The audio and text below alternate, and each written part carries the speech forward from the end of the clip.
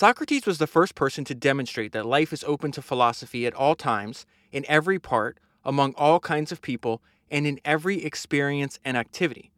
Often hailed as the founder of philosophy, Socrates taught and indeed strove to embody his credo that how each of us chooses to live and die has great meaning.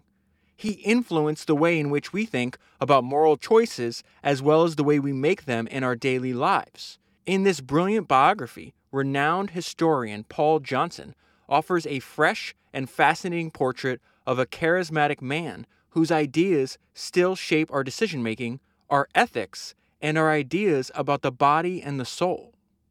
That was from the back cover of the book that I want to talk to you about today, which is Socrates, a man of our times, and it was written by Paul Johnson. I wanted to read this book now because a few episodes ago, on episode 249, there was a quote from Steve Jobs that I thought was interesting, and he said, "I would trade all of my technology for an afternoon with Socrates."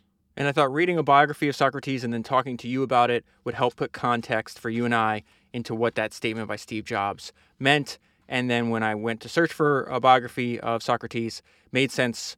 In the last year, I've discovered the author Paul Johnson. I've read now 3. This is the 4th biography of his that I've read. So back on episode 225, I read his Winston Churchill biography, which was absolutely fantastic. On 226, I read his book called Heroes, From Alexander the Great and Julius Caesar to Churchill and de Gaulle. And then on episode 240, I read his biography of Mozart.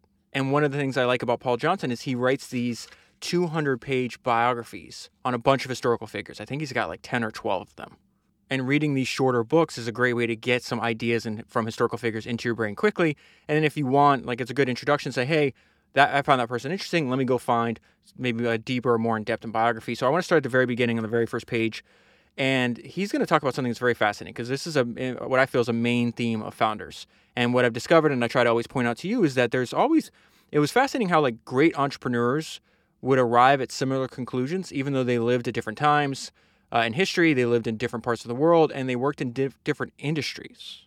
And Paul starts this book comparing that Socrates thought similarly to Confucius and Ezra. Let me just jump into it. He says there's always a spirit of the times, even in deep antiquity. Strong and almost identical impulses drove forward the elites and societies separated by unabridged chasms of space. So that strong and almost identical impulses is what I've noticed across a lot of these biographies as well. We cannot explain these coordinations because he's saying they didn't know each other, they were not aware of each other's existence, even if they arrived at similar thoughts. But this is the punchline here.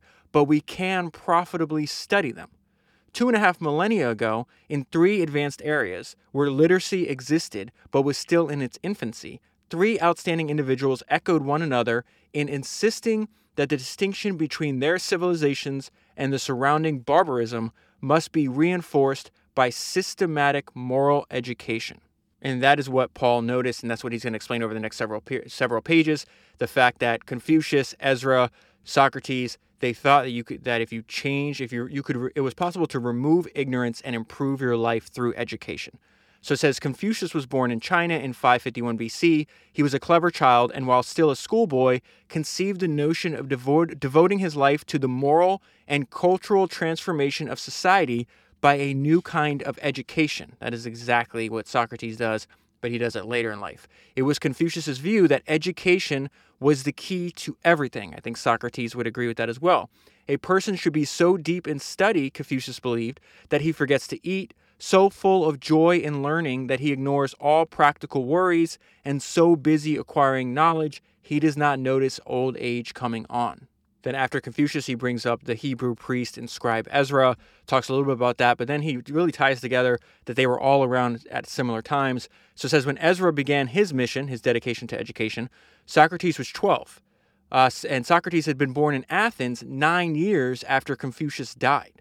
And then I want to skip ahead to when he explains why this is important. Why are you spending the first few pages of a biography of Socrates talking about this? And he says, to all 3 men, education involved learning all that was most valuable in their societies.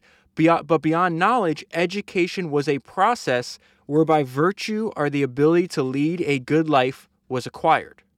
And the reason I underline that part is because to me, that is exactly the point of educating yourself, of constantly learning, is I'm just trying to figure out how to lead a good life. That is the The education and learning is the means to that end. Socrates was in no doubt that education was the surest road to happiness. He was the first person we know of who pondered deeply on what makes humans happy and how such a blessing can be acquired. And then he's going to talk about, like, why would you want to read a biography of Socrates? Paul's an unabashed fan. And you notice that when you read some of his books. He was an unabashed fan of Churchill, and it shows through in his writing. Same thing is very apparent in the book that I'm holding in my hand. Such a man is well worth knowing, and for 2,500 years, the learned and the intellectually enterprising in all countries have sought to know him. I like that he chose those words, sought to know him, because over the next several pages, he's going to go into, I think, one of the most important things to understand if this is your first introduction to Socrates. It's the Socratic problem. It's why you can read an entire biography of him and at the end not really know who he was. So the Socratic problem is essentially like it's extremely difficult to try to reconstruct an accurate historical image of Socrates because first of all, Socrates didn't write anything down, and there's everything that survived through history. All the accounts of him as a person were variable and a lot of times contradictory. And so he says, the more one penetrates from the superficial to the essence of the man, the more difficult it becomes. Socrates wrote nothing down. And so a lot of what we know about him came from two of his pupils. Two remarkable men attached themselves to him and sought to immortalize him in words, Xenophon and Plato. And as much as the author likes Socrates, I think if you read between the lines, he dislikes Plato. Plato was not only a genius, but one of a particular kind.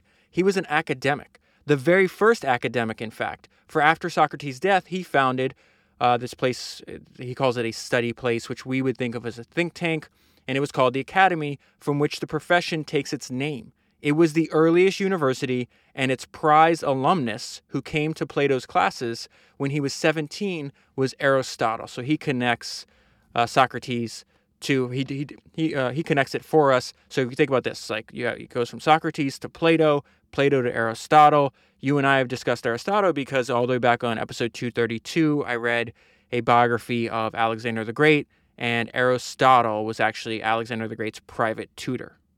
And then he goes on quite a bit about like what he's like listing all the problems, trying to separate truth from fiction, when at the core, the big problem was that books were actually copied by hand. This is thousands of years before the invention of the printing press. And so he says, all these factors and many other slovenly habits increased a large number of textual errors inevitable in hand-copying books. And as the manuscript chain stretched over centuries, an incorrupt text became an impossibility.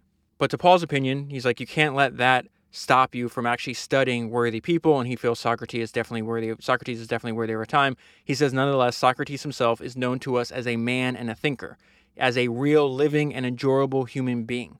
Let us meet him.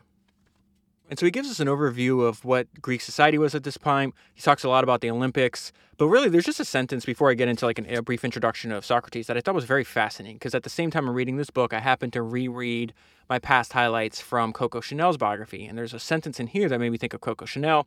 It's talking about like, why do the Spartans, were the Spartans dominating the Olympics? And so it says, in these times, Sparta was the first city to train its athletes professionally. And just as it took its warfare with deadly seriousness, they usually emerged the overall victor. So he's saying they usually won because they were so serious about their profession in both professional sports and warfare, they usually won both of those contests. For whatever reason, when I got to that sentence, I thought of one of my favorite quotes from Coco Chanel. And she said, it is immoral to play at one's living. And if you listen to my Coco Chanel podcast, I've done too, or if you've read any biographies of her, you know that she was obsessed. She loved what she did, but she took it deadly serious. And way before she had worldwide global success, she would say stuff like, hey, I'm not here to play. I'm here to build an empire. And I think the Spartans would have agreed with her. So here's a brief overview of Socrates. His father gave him a good education. He was, they say, about middle class. He's going to kind of renounce that later on, be famous for walking around, doesn't bathe, has no shoes, very little clothing, doesn't have any money. But says his father gave him a good education, he had an emphasis on physical fitness at the gymnasium. He dedicated his life to reading, writing, athletics, music. Tradition says he went into his father's trade as a stone carver, but there's a lot of ambiguity about that. Here's his personality. Socrates was never a bore. He was far from it, in fact. Socrates disliked allowing his emotions to show in his face. 4 centuries later, Cicero, who seems to have known a lot about him, said that to show fears or emotions on your face was undignified. And so Cicero would repeat to his followers, always keep the same expression, like Socrates. Socrates was a soldier and an admirable one. He was not a pacifist. As a citizen of Athens, which he loved, okay, so that's something that is repeated, maybe, no exaggeration, like 30 times in the book. He had a deep love for his city of Athens. It's going to, later on when he's sentenced to death and he refuses to flee, even though he had a very easy path to flee. Part of that was because even though he disagreed with the justice system in Athens, he thought he had to obey it because of his love for the city. And he said, if I had to go in exile, if I'm not living in Athens, I'd rather die anyway. So as a citizen of Athens, which he loved, Socrates felt it a duty to fight her battles. And so there's many examples where he served as a soldier. This one's happening in 432 BC. And it says, Socrates fought in the painful Athenian retreat from a city that I cannot pronounce.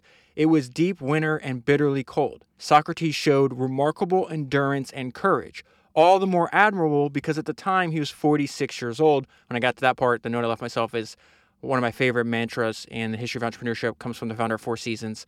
Excellence is the capacity to take pain. Socrates thought it was important for the human condition to endure discomfort and to basically have complete control over your physical body. So a few pages later, goes back into his high pain tolerance and just his unique perspective on how to live life. I got a bunch of highlights on these next few pages. No discomfort or shortage of food or drink seemed to dismay him. Socrates' indifference to physical well-being, clothing, food, drink, warmth, and shelter, everything except human company, which he always relished and needed, was a characteristic throughout his life. He decided early in life to be a teacher, or as he would have put it, an examiner of men. And that such was to be his occupation, but not his profession. So what is the difference? He's not going to accept money for it. He would take no pay. Hence, one of his objects was to reduce his needs to an absolute minimum.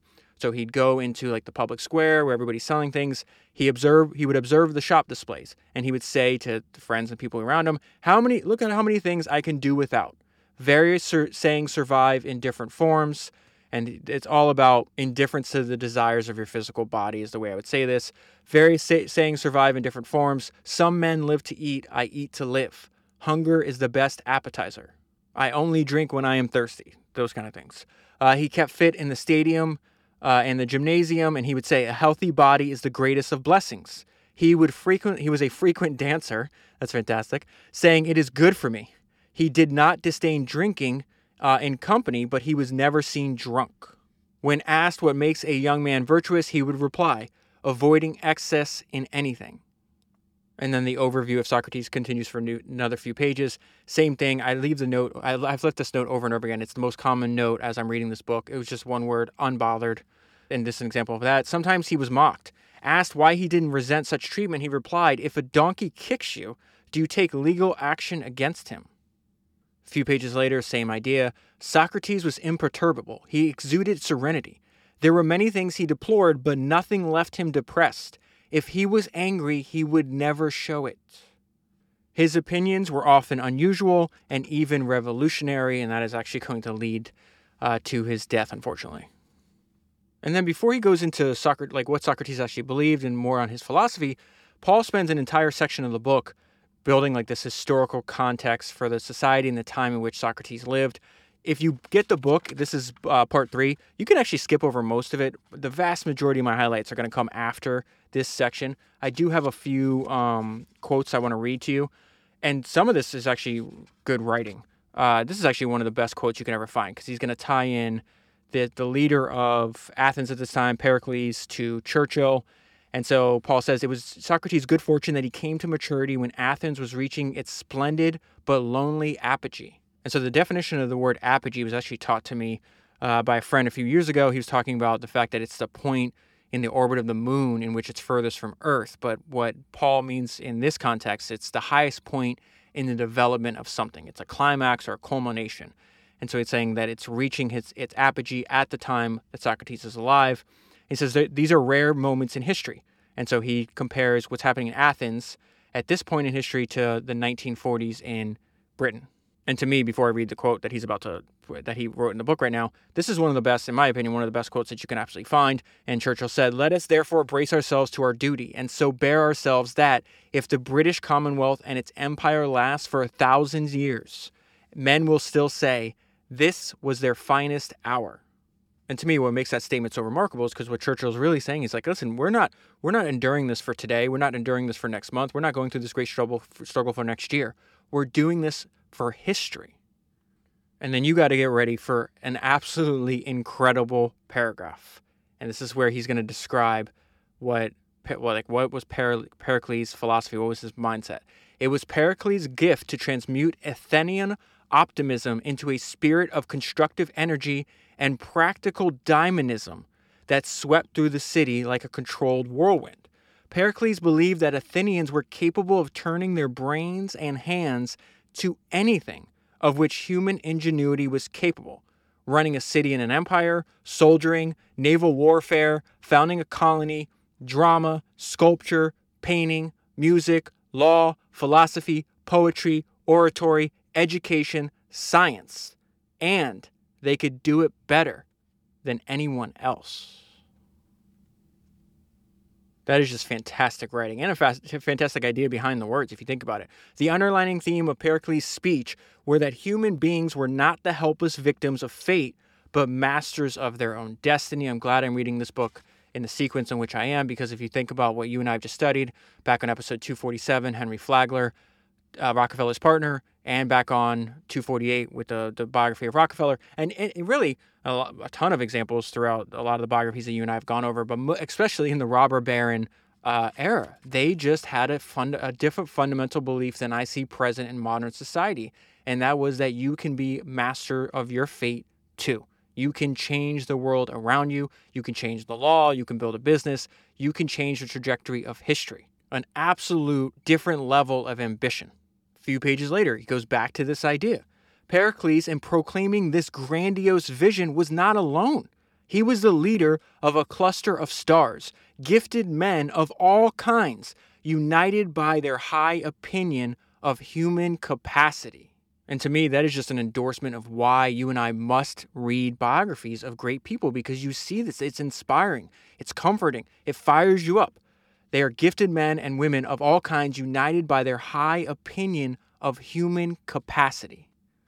Here's a little bit more description of the society that Socrates lived in before we get to the plague, and then we get into the plague, I should say, not the play. The plague, and then more on just the way he thought. It was really what I'm going after, like why I want to study him. I was like, why? And I have a couple examples of what I would guess that Steve Jobs got out of studying him. So it says, at the time, Athens was a mobile society, upward and sideways.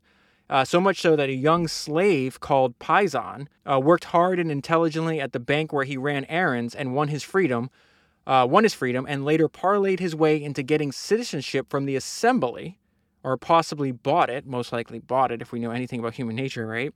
And then he ended up as the richest man in Greece. In Socrates' time, a champion wrestler became a well-known philosopher.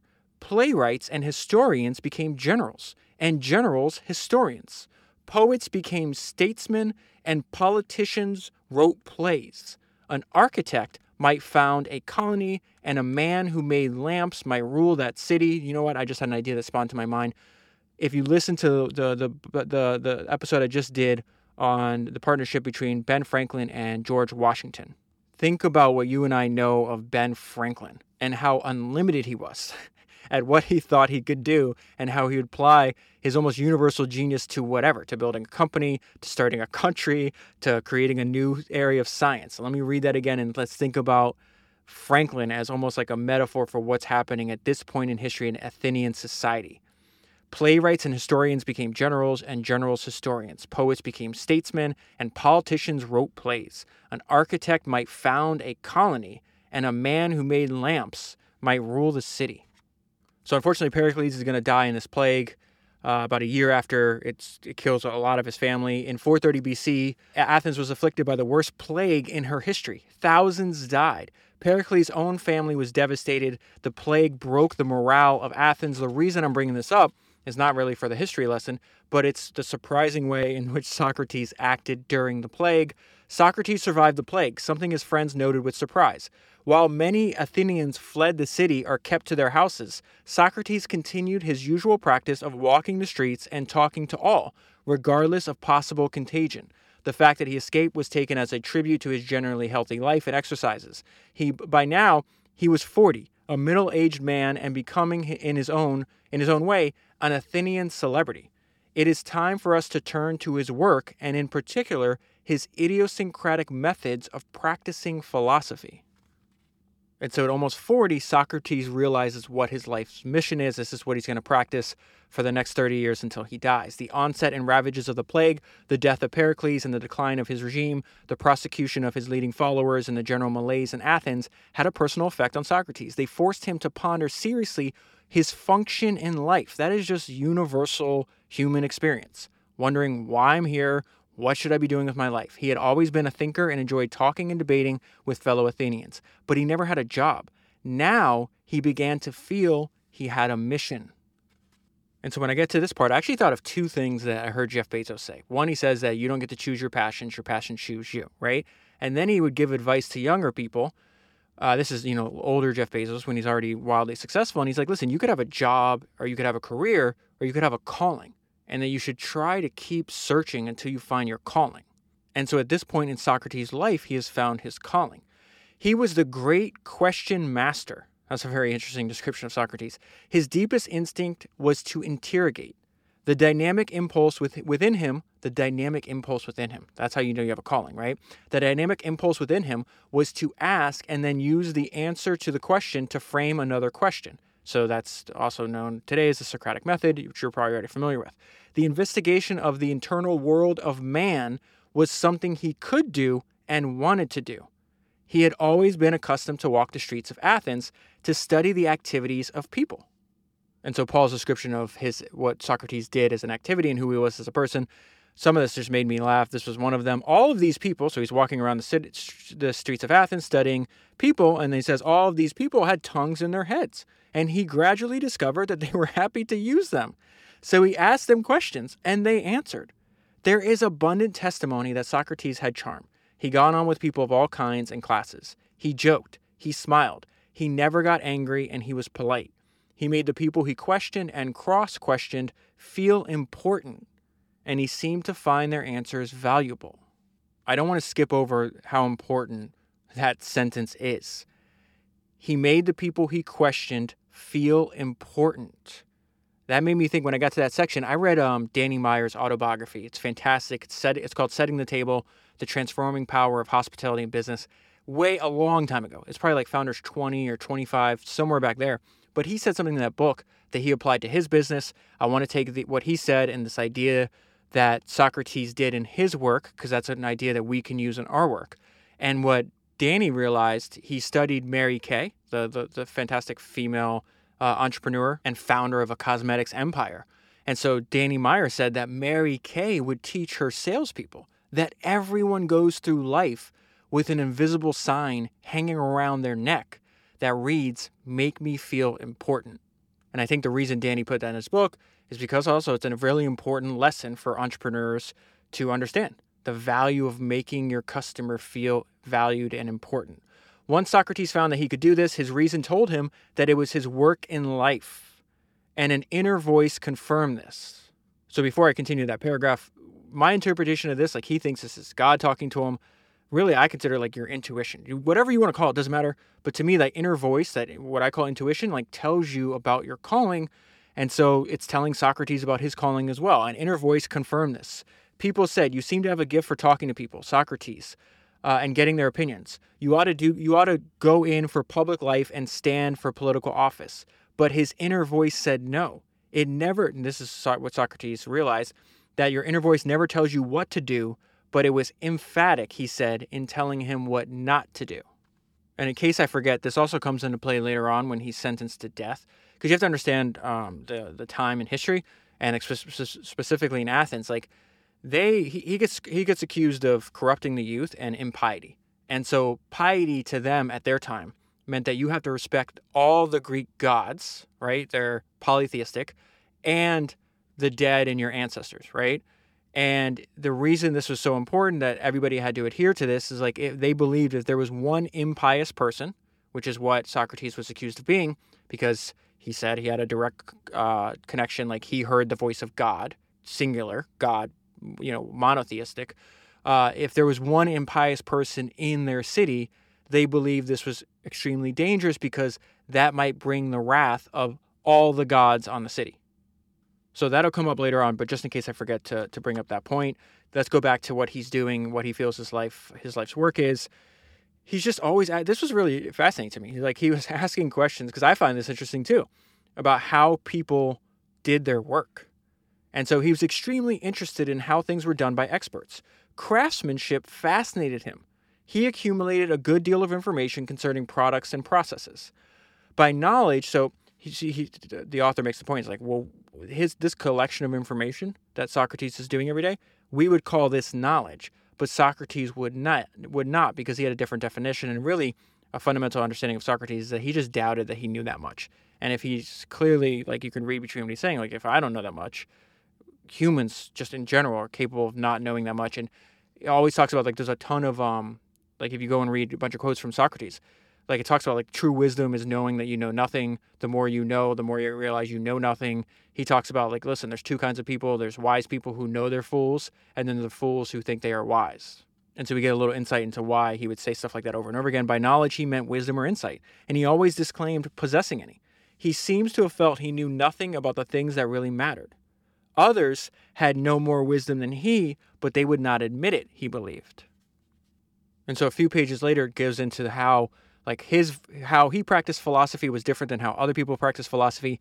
And the second part of this is where I really started thinking about like, okay, this kind of reminds me of what Steve Jobs would get out of studying Socrates and how you can apply it to actually designing of your product and your company. Two fundamentally distinct kind of philosophers. The first tells you what to think. The second, how to think. Socrates belongs to that second group emphatically.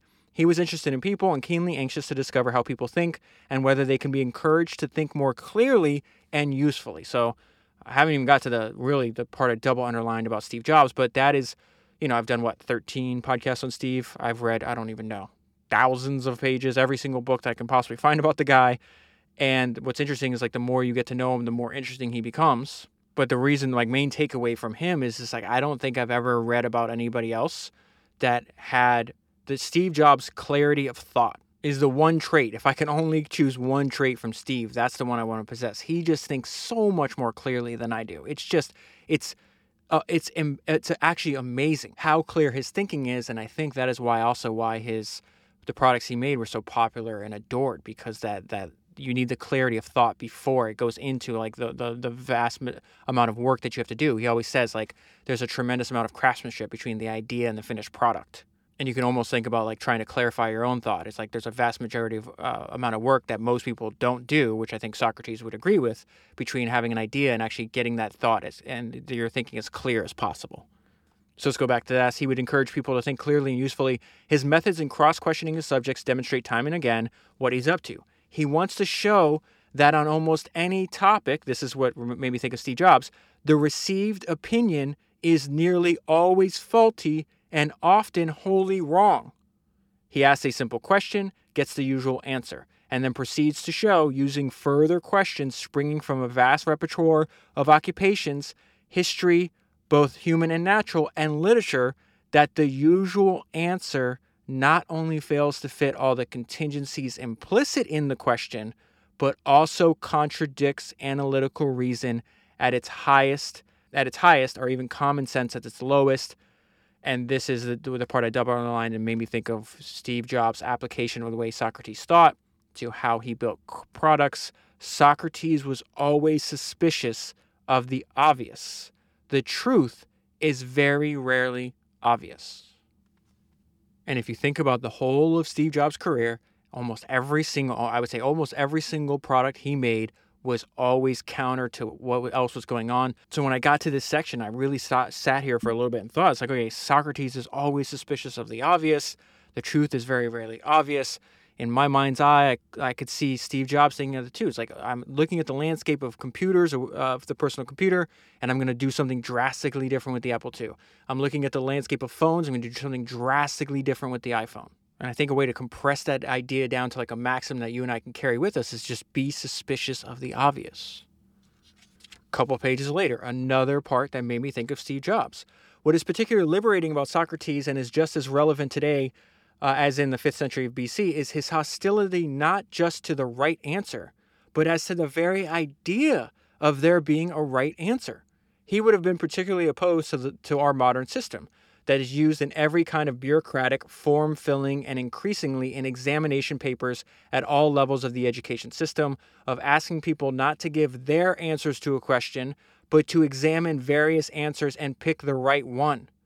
And this double underlined part is the most Steve Jobs part of all this. This denial of independent thought by individuals was exactly the kind of mentality he spent his life resisting.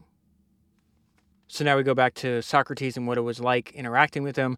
When the great economist John Maynard Keynes was asked what made a successful capitalist, he replied, animal spirits mainly. So think about that. Really, the way to think about animal spirits is like you're naturally exuberant. He was talking about in the economist's terms, like he was describing like how people arrive at financial decisions in like times of economic stress or uncertainty. But think about like Socrates as being naturally exuberant. And he says, this observation applies to Socrates too. There was about him a vigor of mind, a power or cheerfulness, vivacity and liveliness. Some vital power or energy seemed to flow into and out of him. He had a zest for life and a desire to convey it by revving up the minds of those with whom he came into contact. His zest could become formidable. One of his friends compared him to an electric ray whose bite introduced a sense of numb helplessness. So what does that mean? Socrates did not exactly bite in an argument. He rarely, if ever, snapped. His practice of philosophy could be defined as reflection on propositions emerging from unreflective thought. So again, Steve Jobs is the exact opposite, right? He's done the work necessary to make his thinking extremely clear. Socrates' point is that most people don't do it, and Socrates goes later on and say they're incapable of doing it. Reflection on propositions emerging from unreflective thought. It is worth repeating that his saying, a life without examination is not worth living. By his examinations or cross-examinations, but his examinations or cross-examinations were courteous and even gentle. So this goes back to what he thought his mission was and what he believed. What he saw was ways in which he could help individual men and women to become better morally. This was the mission God had given him in life, and he truly and passionately believed. He spent much of his time pondering the good life and how to attain it, for he believed, and it was the core of his belief, that only by striving to lead good lives did humans attain a degree of contentment in their existence. He had a simple view of the body and the soul and their relationship. The body was the active, physical, earthly aspect of a person and was mortal, and that's why he would try to constantly deny what the body desired. The soul was the spiritual aspect and was immortal. The body was greedy for pleasure and material satisfactions. The body was selfish, and if it wasn't kept under control, it could become a seat of vice. The soul was the intellectual and moral side of a person, which had a natural propensity to do right and to prove itself. And so Socrates believed that the most important occupation of a human being was to subdue their bodily instincts and to train themselves to respond to the teachings of the soul. This training took the form of recognizing, understanding, and learning about virtues and applying this knowledge to the everyday situations of life.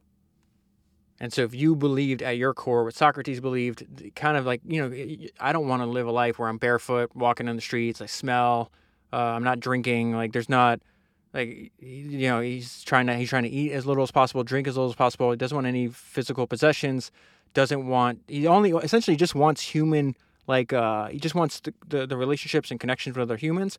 And he doesn't want any need outside of that is just kept to an absolute minimum because he's trying to deny what the body wants. You can almost think of it like he thought of it as like starving the body and feeding the spirit. Seems to be like his approach to the way he lived his life. And then a few pages later, we get a deeper understanding of the way he looked at things. And before I read this to you, I'll just read the note I left myself. Like, understanding what people believe is pivotal to understanding why they do what they do. There's a lot of things that Socrates did that's confusing without confusing to me until I really understood, like, oh, this is the way he thought. I also think that he was, I think history has demonstrated that this is just not correct. And Paul, even though he's a fantastic fan or advocate of Socrates, is going to say something similar here. Socrates took an optimistic view of human nature. He believed that the great majority of people wished to do well and that wrongdoing was usually the result of ignorance or false teaching. Once a person knew the truth, his instinct was to do what is right. Again, this is what Socrates believed, right? Hence, knowledge led directly to virtue, in Socrates' view. This underlined the importance of education, especially the kind revealed by his examination technique, which was designed to show the individual that he possessed far less knowledge than he thought he did, and thus encourage him to acquire more. So that's what he believed. This is the application of that belief and why I feel it's pretty obvious that it conflicts with human nature. Socrates says that a just man is one who does good by his friends, but also does good to those who have harmed him, thereby seeking to convert an enemy into a friend. His theme always being to return evil with good. This led Socrates to repudiate absolutely one of the deepest rooted maxims of Greek behavior, both by individuals and the states, which is the law of retaliation. Socrates set his face against the entire theory and practice of retaliation. And so a few pages later, this is where Paul summarizes all this for us. Socrates is saying, in effect, if something you do wrongs somebody else, it is so bad in and of itself and so bad for you that nothing of good which it achieves can compensate for that evil. It may win a victory or even a war. It may bring you everything you value, joy, comfort, security, and a long life, and it may arouse the approval of those you love, your family and your friends. It may be necessary, as you think, for their self-preservation and your own, but it is wrong. Then you must not do it. If it is wrong, then you must not do it. So he's talking about retaliation. Even if it would win the whole world, you must not do it. Your life itself would not be worth living if you can preserve it only by wronging others. Which also explains why, even though he believed what happened to him was unjust, he refused to try to escape or to avoid Athenian justice. This is the punchline. And this is what I mean about this belief being in conflict with human nature and history. This is a hard doctrine. And it is not surprising that the world in the last 2.5 millennia has often found it too hard to follow, even while accepting it in principle. And so they give an example of the time, how society believed, right, in relation to revenge or retaliation, and how Socrates believed. And so what I'm about to read to you, keep in mind, this is the time of Socrates, and I want to include this part because it really demonstrates how different his thinking was compared to the majority. And this decision, which I'm about to read to you, is eventually going to be reversed, and it's believed that Socrates played a role in that reversal. And so the Assembly of Athens is gathering. They have to decide what to do about this little city on this island that had rebelled against Athens. And so it says the decision was taken by the Democratic Assembly of a constitutional state after full debate. That's important because you have all these people, they're debating and they vote on this, and this is what they decide to do. A proposal was passed ordering the commander of the army to go to the island, right, to execute without trial all adult males in the city and then sell into slavery all the women and children. This notion of extermination or genocide clearly pleased the majority.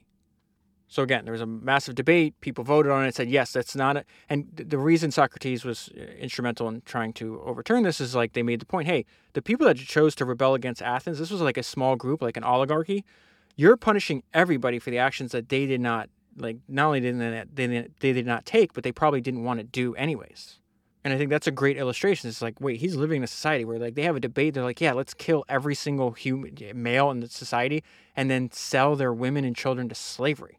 And I think that background is helpful in understanding, well, why are they going to sentence this guy who seems not to want to harm anybody, constantly just wants to explore the inner mind of humans? Why are they going to wind up killing him? And it's because he engaged in contrarian thinking in a society that was not receptive to that. It's extremely dangerous. Athens was the most successful of the Greek city-states in wealth, art, and ideas. It was the cultural capital of the civilized world. But because of its success, it was a hazardous place. Intense competition generated artistic and cerebral innovation on a scale never before seen in history, but also envy, spite, personal jealousies, and vendettas. The citizens of Athens were notoriously volatile, critical of their leaders and all prominent persons, easily swayed, and vengeful towards those who angered them by what they conceived as arrogance or pretension. So there's all this chaos going on at the time. One of his former pupils, Critias, he's part of like the power collective. I think there's like 30 people that were in power. And he's going to wind up getting executed 4 years after this happens. Socrates, that is. But this is like setting the foundation, and people use this against him in his trial. So Critias was trying to get, let me just read this. They're doing like these mass executions, all this crazy stuff is happening. Once the executions began, he denounced them publicly. Socrates denounced them publicly as unjust and unlawful. He was then summoned before the 30, which is like the ruling people at this time, and told to cease conversing with the young man immediately. He refused and was dismissed by Critias with threats. Remember, this is his former pupil. Critias might have had Socrates executed, but his tactic was to get Socrates involved in the acts of the regime and to share its moral responsibilities. Socrates was instructed with 4 other citizens to seize a wealthy man, this guy named Leon, confiscate his property, and then kill him. 4 other people obeyed, and Leon was in fact murdered. And now they're saying like there was no reason to kill him in the first place. Socrates refused to have any part in this atrocity, and he simply went home. He expected to be arrested there and executed in turn. And so he waits around for an execution that never happens, but they use this in this trial, because at the time in this society, anybody could bring charges against anybody else. And so in the trial, they use the fact that, hey, you didn't kill the guy, but you didn't warn him either. So now the author does a great job of just like, this is just a combination of beliefs that is going to eventually lead to his death. His love of Athens was boundless, and the value he attached to the privilege of being free to walk its streets and talk and argue with its people was the spring of his life and all of its motions. He could not be without it, and therefore never considered exile. Athens to Socrates was life. Socrates then accepted his trial as a perfectly valid expression of Athenian law and democracy. Many expected him to disappear before it could take place and go abroad, as many other people did. But to him, that was unthinkable. He did not make any preparations for the trial. He consulted nobody learned in the law and engaged no one to speak for him. We have to accept that Socrates was him. So the author's even trying to explain, it's like, doesn't, from our perspective, this is like insanity, right? And so he's trying to explain, like, why would somebody do this? And so this is just a fantastic sentence that I think does so. We have to accept that Socrates was a curious mixture of genuine humility and obstinate pride. He believed he had a mission from God to examine and improve people. No power on earth, no threat to take away his freedom or his life would deflect him from pursuing that God-ordained purpose. And so they talk about like the witch hunt that was going on at the time, the scapegoating that is very prevalent in all of human history. And what led to the scapegoating of Socrates was just his like death and guilt. Guilt by association leads to death by association. So 2 of his pupils, the people I was just talking about, Critias, and then another one of his former pupils, Alcibiades, they're dead now. They were overthrown and killed. They were the most hated people. And so they're like, well, we can't punish them because they're dead. Let's go find the next nearest scapegoat. However, when all is said about the inadequacies of Socrates' defense, what probably led to the guilty verdict had nothing to do with it. The damning points were 2 names, Critias and Alcibiades. Both were hated figures. They were 2 of the most hated names in Athens, but they were both dead, and nothing further could be done by Athenians to avenge themselves upon them.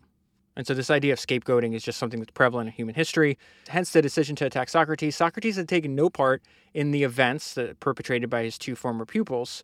But what he had done, or so it was widely believed, was to teach both of them and introduce them to impious and immoral ideas, and sowing the seeds of wickedness that eventually produced the evil fruit of treason and mass murder. This was the line of thinking that led directly to the prosecution of Socrates. And so he is found guilty. They decide death is the appropriate, his peers, I guess, is what you would consider it. They decided death was the appropriate punishment. He was put into the city jail and fettered at night to prevent escape. This indignity inflicted on an old man of 70 years old who had served Athens honorably in her wars and was in no sense a threat to the public peace, strikes us as cruel. But these were cruel times. And this is just great writing. Socrates in prison, about to die for the right to express his opinions, is an image of philosophy for all time.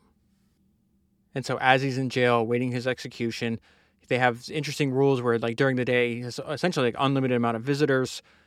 His closest friend, who's also very wealthy, is trying to convince Socrates to flee. And this is why Socrates refused to do so, and just more great writing. Socrates had been born, had been brought up, and had lived all of his life under Athenian law. He had chosen to do so over and over again.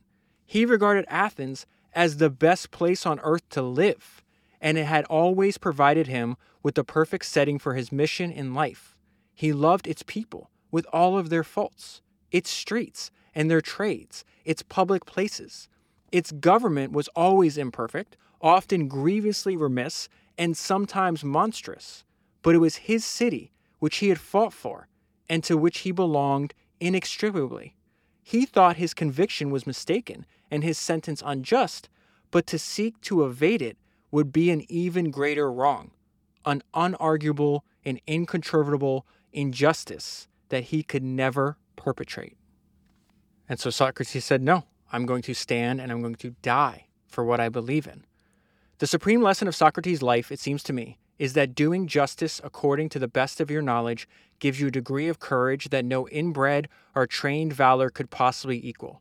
If there was one particular virtue Socrates possessed, it was courage, shown in all kinds of circumstances, from the battlefield to the courtroom, and now in his last hours under sentence of death. He embraced death not as a punishment, but as a reward. It culminated, crowned, beautified, and made luminous his entire life. He passed away with a smile. And that is where I'll leave it. For the full story, get the book.